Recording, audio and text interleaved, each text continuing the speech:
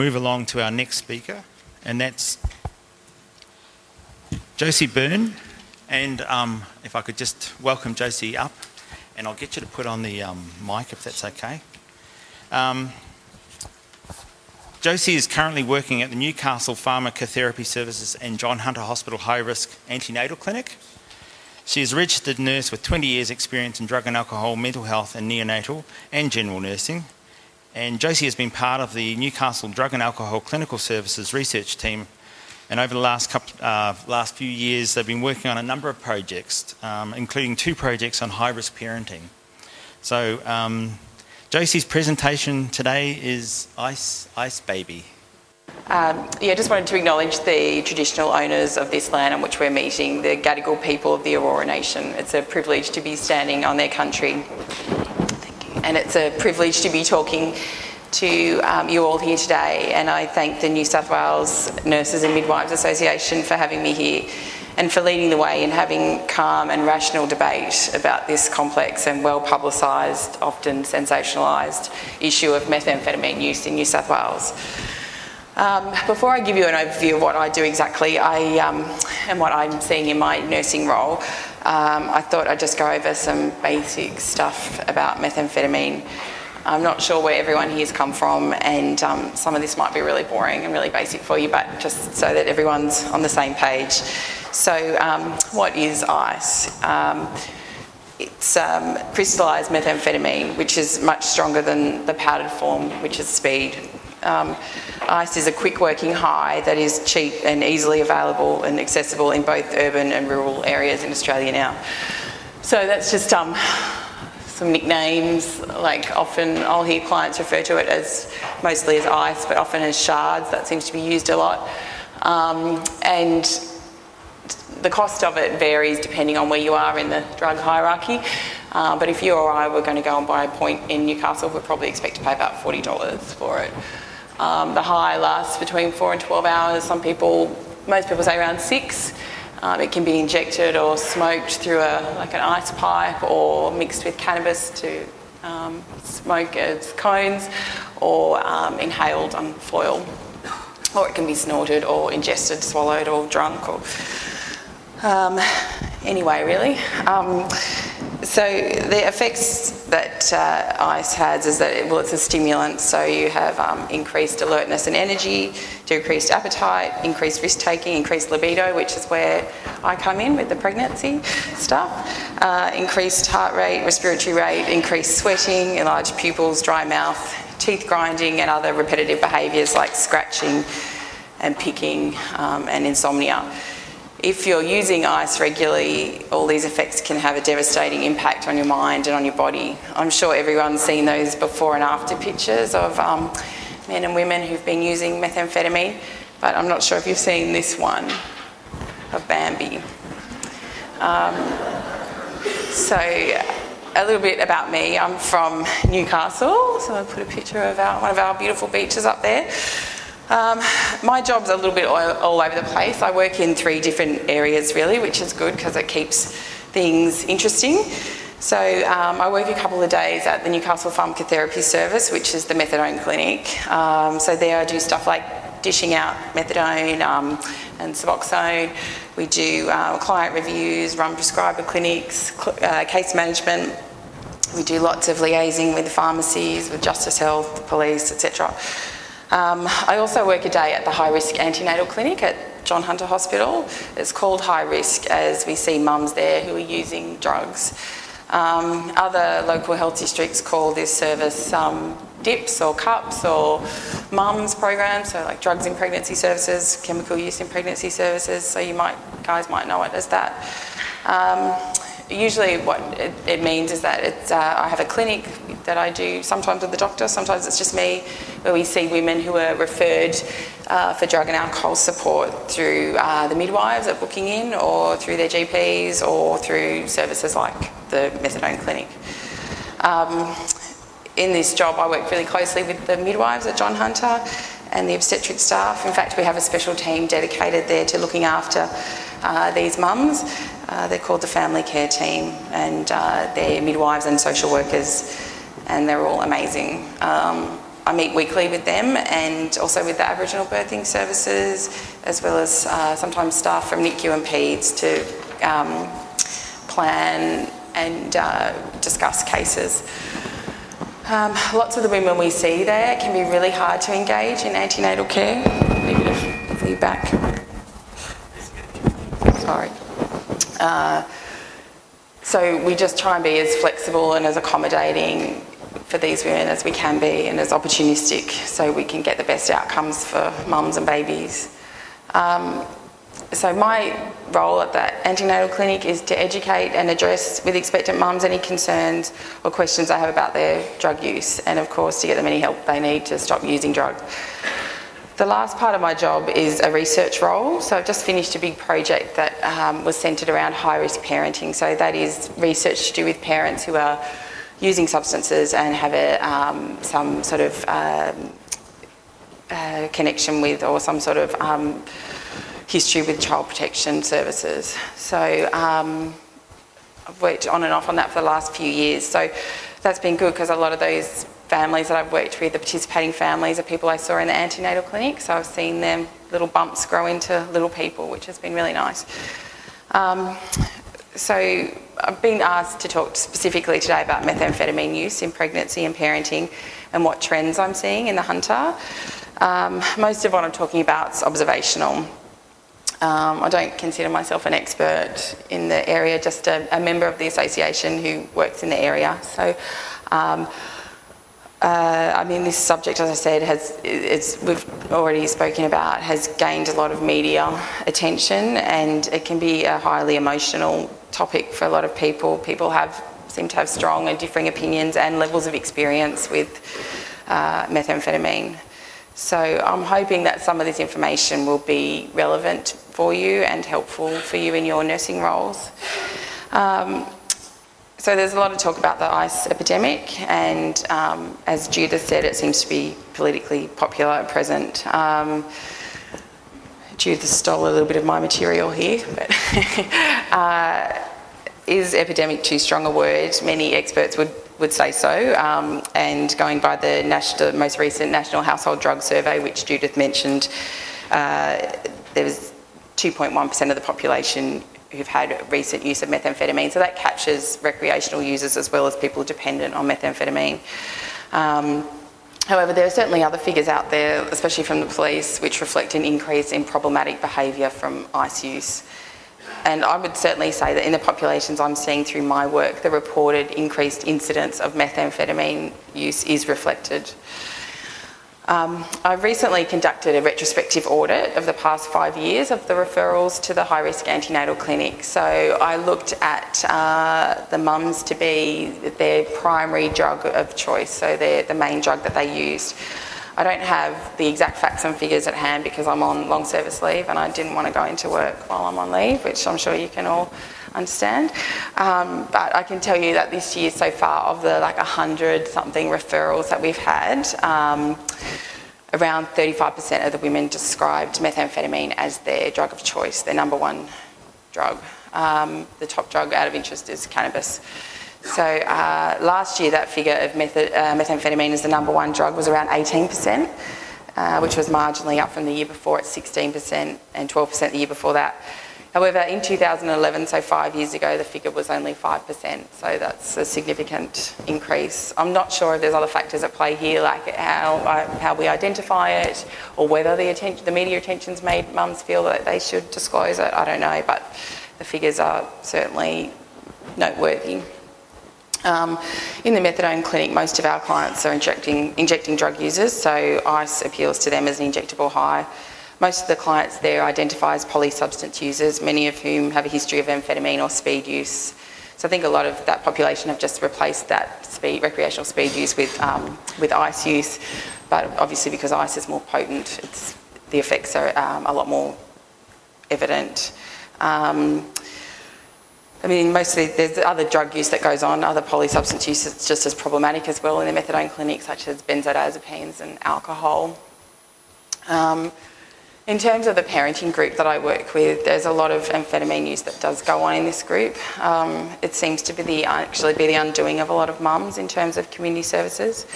I've had a number of my mums who are otherwise parenting really well and remaining abstinent from all other drugs, but I've had a few who've had a bust on methamphetamine that's had dire consequences for them. That is, they've had their children removed from their care.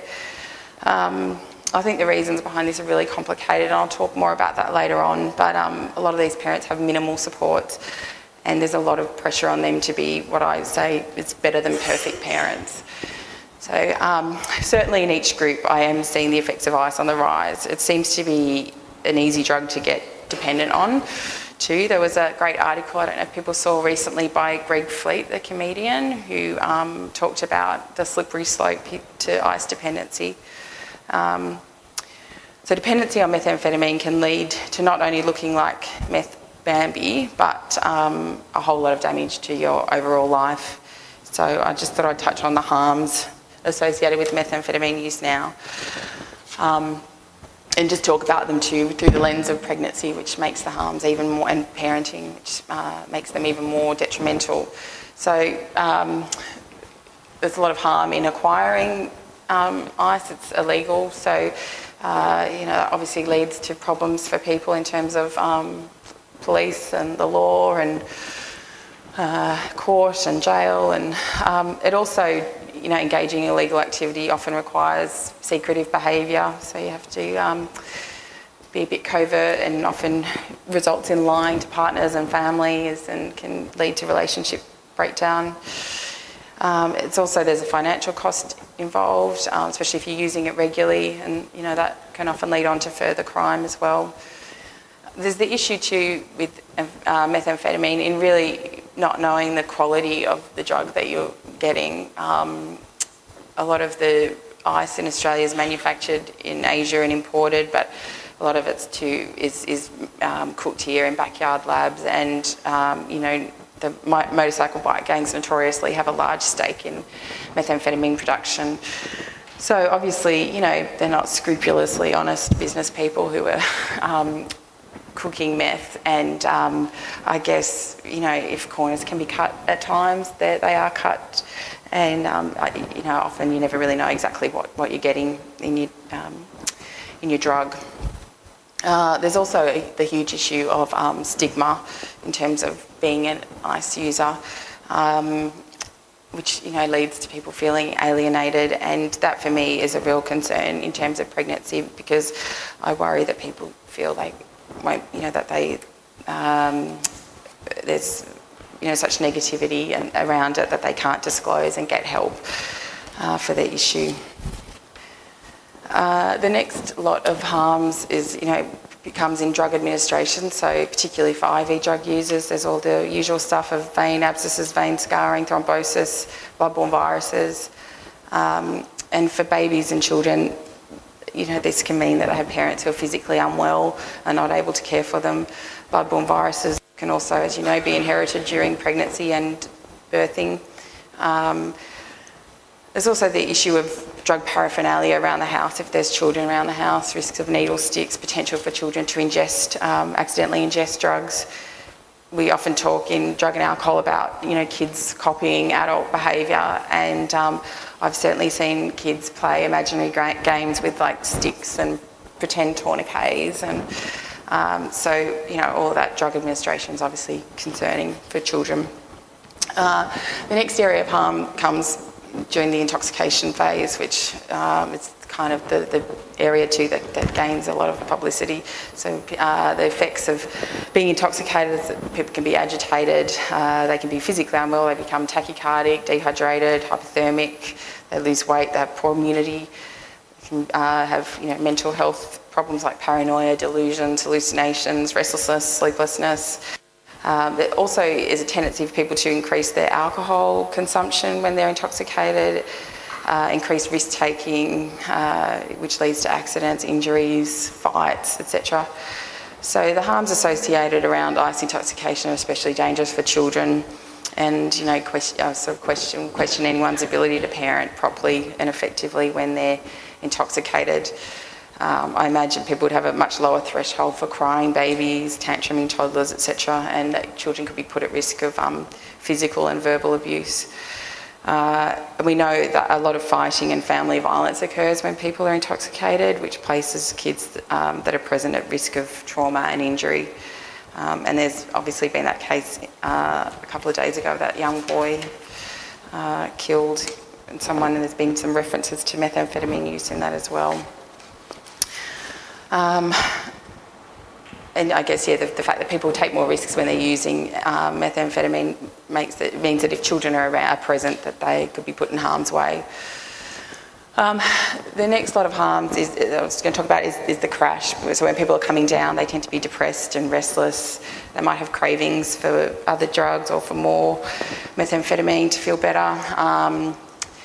Sometimes that's when they can become suicidal. And have a flat mood and bizarre thoughts, and obviously parenting is difficult when people are feeling like that as well. I think too the crash period's especially dangerous for people who found in their methadone clinic, people who have mood disturbance disorders. They often will. I've got a client who will.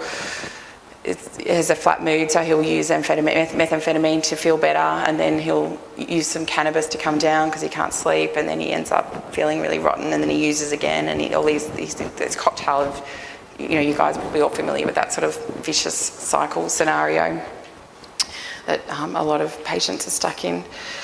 But back to pregnancy. A lot of people, when they find out what I do, have very firm opinions. A lot of people say, oh, it must be terrible, all the parents using ice and all the pregnant women.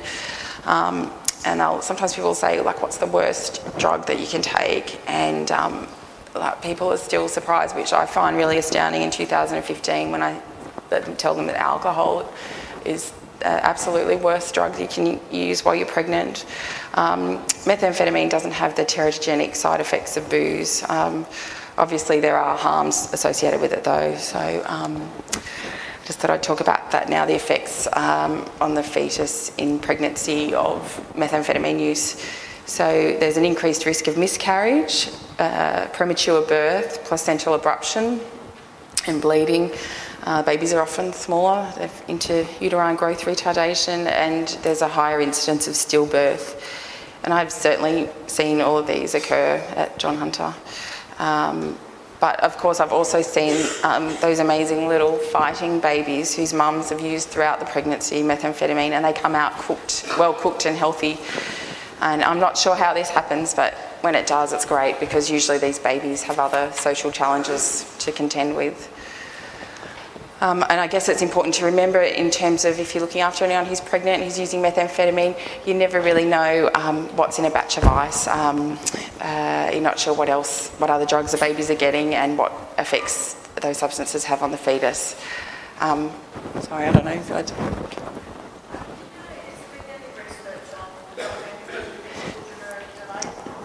There is a little bit, but a lot of it is hard to quantify, because often there are other social issues that come into play with that population. So not a huge amount, and nothing that's kind of really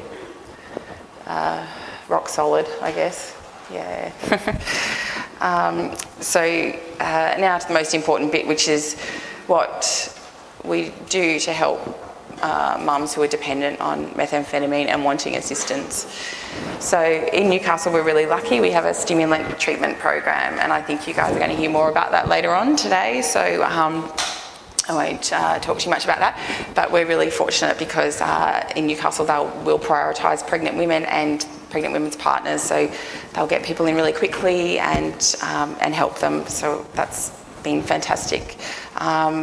We also would encourage people to do a detox, so they can either do that at our detox unit at Belmont Hospital, or we're also really lucky at John Hunter that obstetric staff will support the mums doing it on the antenatal ward there. So again, we try and this focus of being opportunistic and just trying to do whatever's going to make people comfortable and have the best outcome. Rehab's also a great option, particularly like a long-term rehab that has parenting support. It can be tricky to get a bed. There's not many beds around, and especially if people have other children or they're on methadone or other complications, it can be really hard to find places, but there are places, and I've seen some people do really well going to rehab. There's also counselling, so community counselling is another option, and sometimes we'll just offer people, I find pregnancy is a real fork in the road for a lot of people, and there's no sort of greater impetus to stop than being pregnant, to stop using. So a lot of people feel that they can do it on their own, and so we just try and give them as much support as we can. And so that might be like getting them to come and see us weekly and phone support, etc. There's lots of great parenting programs out there as well, and some great court diversion programs. I've seen some mums do really well through things like the adult drug court and Merit. They seem to work a lot better than a stint in jail in terms of turning people's drug use around. Another source of great help for me is community services, DOCS, family and community services, whatever you want to call them. As a mandatory reporter, if a situation meets the risk of significant harm, then I have to report. And given the harms that I talked about before, there often is the need to do this. Patients are often scared of community services and they feel it's a punishment, but in my experience I've found some incredible community services workers who really want to help parents to try and get well and to try and keep families together. So in Newcastle we have a really good working relationship with community services that I'm really proud of. And working together we've achieved some really good outcomes for some mums. And I've also found that community services are great at helping expedite rehab beds and detox beds, etc. And they're also good at getting people into support groups and parenting programs. And there's some places that only they can refer to, like the whole of family team. They're also a great phone support, child wellbeing unit as well. If there's ever anyone I'm just a bit concerned about, often I can just give them a call and they've got some other strategies and help. So if anyone comes across that in their work, I recommend not to be scared of them and to utilise them. When talking about the methamphetamine debate, I think it's always important to be not be too quick to judge. Alcohol remains the most dangerous drug in pregnancy, as I said, and also the most costly to our community. That same National Drug Household Survey that reported that 2.1% of people using methamphetamine recently reported that over a quarter of our population drink at risky levels.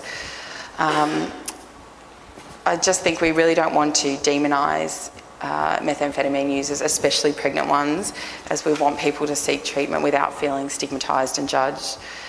There are lots of good mums I know out there who are still using a little bit of ice. They're trying their best with the cards they've been dealt. And I think it's important we always try and see the balance. Of course, kids' safety is of the utmost importance, but I don't think as a nurse it's my job to feed into the hype and the alarmist views and to demonise all ice users, especially when we don't do that with our most dangerous and costly drug. I mentioned before this concept of better than perfect parents. There are so many judgments on this group of parents, probably the most judged group in our society. They're watched by many, they've got eyes on them everywhere. I had an experience a few years ago. My son was 5 and he had he's a really accident-prone kid. He had 5 presentations to emergency in the 1 year, just with crazy stuff. He put a bean from a beanbag up his nose, and he jumped into the pool and landed on his chin and had to have stitches. And then he cut his finger off with a knife, and it had to be microsurgically reattached. And I was sort of at hospital waiting to be questioned about these 5 presentations, for this. And, it was funny, not one person asked me anything, and I kind of left a bit disturbed. I was thinking if I was one of my clients, I'm sure they would have been grilled over these presentations. So yeah, I just feel a lot of them stick out like sore thumbs, and people, neighbours watching them, community services, they've got the community, and I feel like they can never complain about parenting. They've got to love it. They've got to be, especially if they've got other kids in foster care, they can never say, I'm tired and the baby was really, it was a really hard night. and these people have very little supports, as I said before. They don't fit into mainstream mothers groups. They're often victims themselves of transgenerational parenting problems. So, they have parents who really, didn't know what they were doing either, might have been substance users themselves, or sometimes they're estranged from their families due to their drug use. Often they don't have many drug-using friends, and they're using ones that are dangerous to be around when they're trying to keep things together. These parents are more likely to be single parents or victims of domestic violence, or have partners incarcerated. They often have poor coping skills. Some of the mums I know started using drugs to deal with issues at a young age, and they haven't really developed the ability to cope with stressful situations. So some of the mums I see say, I just used a little bit because I had to get the house. I had people coming, community services coming over. I wanted to get the house tidy. I needed food in the house. I was really tired, and some days, when I've sort of raced to work and I'm exhausted and stuff, I think, oh yeah, it can sort of, all these little issues add up to make sense. I certainly don't condone it, but sometimes I can see how this all happens in their world. However, saying that, I think healthy and happy and safe kids is where it's at. And that's why I think it makes it even more imperative that we're accessible to these mums when they want help, as we won't just be helping them, but we'll be helping their kids too. So basically my take-home message is, if possible, to approach this issue without judgment. That as nurses isn't our role. We're here to help patients, and our role is really important. We can actually turn the whole thing around for users if we're approachable and helpful.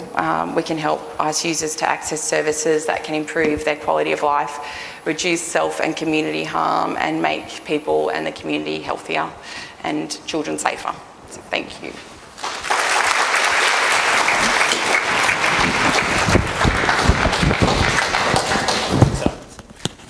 Thank you very much, Josie. I guess one of the things that comes to mind is that you don't think of pregnant women and new mothers to be users of ICE, and thank you for giving us that insight and taking away the old adage of it just being young teenagers all the time. So thank you for that. Now, we've got a couple of minutes for a question or two. I know we're getting into morning tea time, but has anybody got an urgent question they need to ask? Josie will be here for the panel discussion. So if you want to wait till then, you're quite welcome to. All right, we'll wait till then. Thank you again, Josie. Thank you.